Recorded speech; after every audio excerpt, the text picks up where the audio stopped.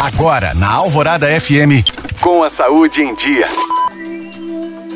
A partir deste mês, os painéis de monitoramento da Covid-19 serão atualizados semanalmente. O Ministério da Saúde divulgará os dados da doença e a estratégia será adotada para otimizar o trabalho das equipes de vigilância dos municípios e estados. Assim, o envio de diário de dados passará a ser semanal e a população continuará a ter acesso livre às bases de dados da Covid-19 no portal do Ministério da Saúde. A orientação aos profissionais da área continua sendo a notificação dos casos e dos sintomas dos pacientes da forma mais rápida e oportuna possível. Muitas secretarias estaduais não atualizam os dados nos fins de semana devido à demanda de recursos humanos necessária para viabilizar a medida. Como resultado, há uma variação do número de casos ao longo dos dias úteis e com quedas no fim de semana. Um dos objetivos é facilitar o trabalho dos estados, que passam a notificar os dados de forma semanal e não mais diária.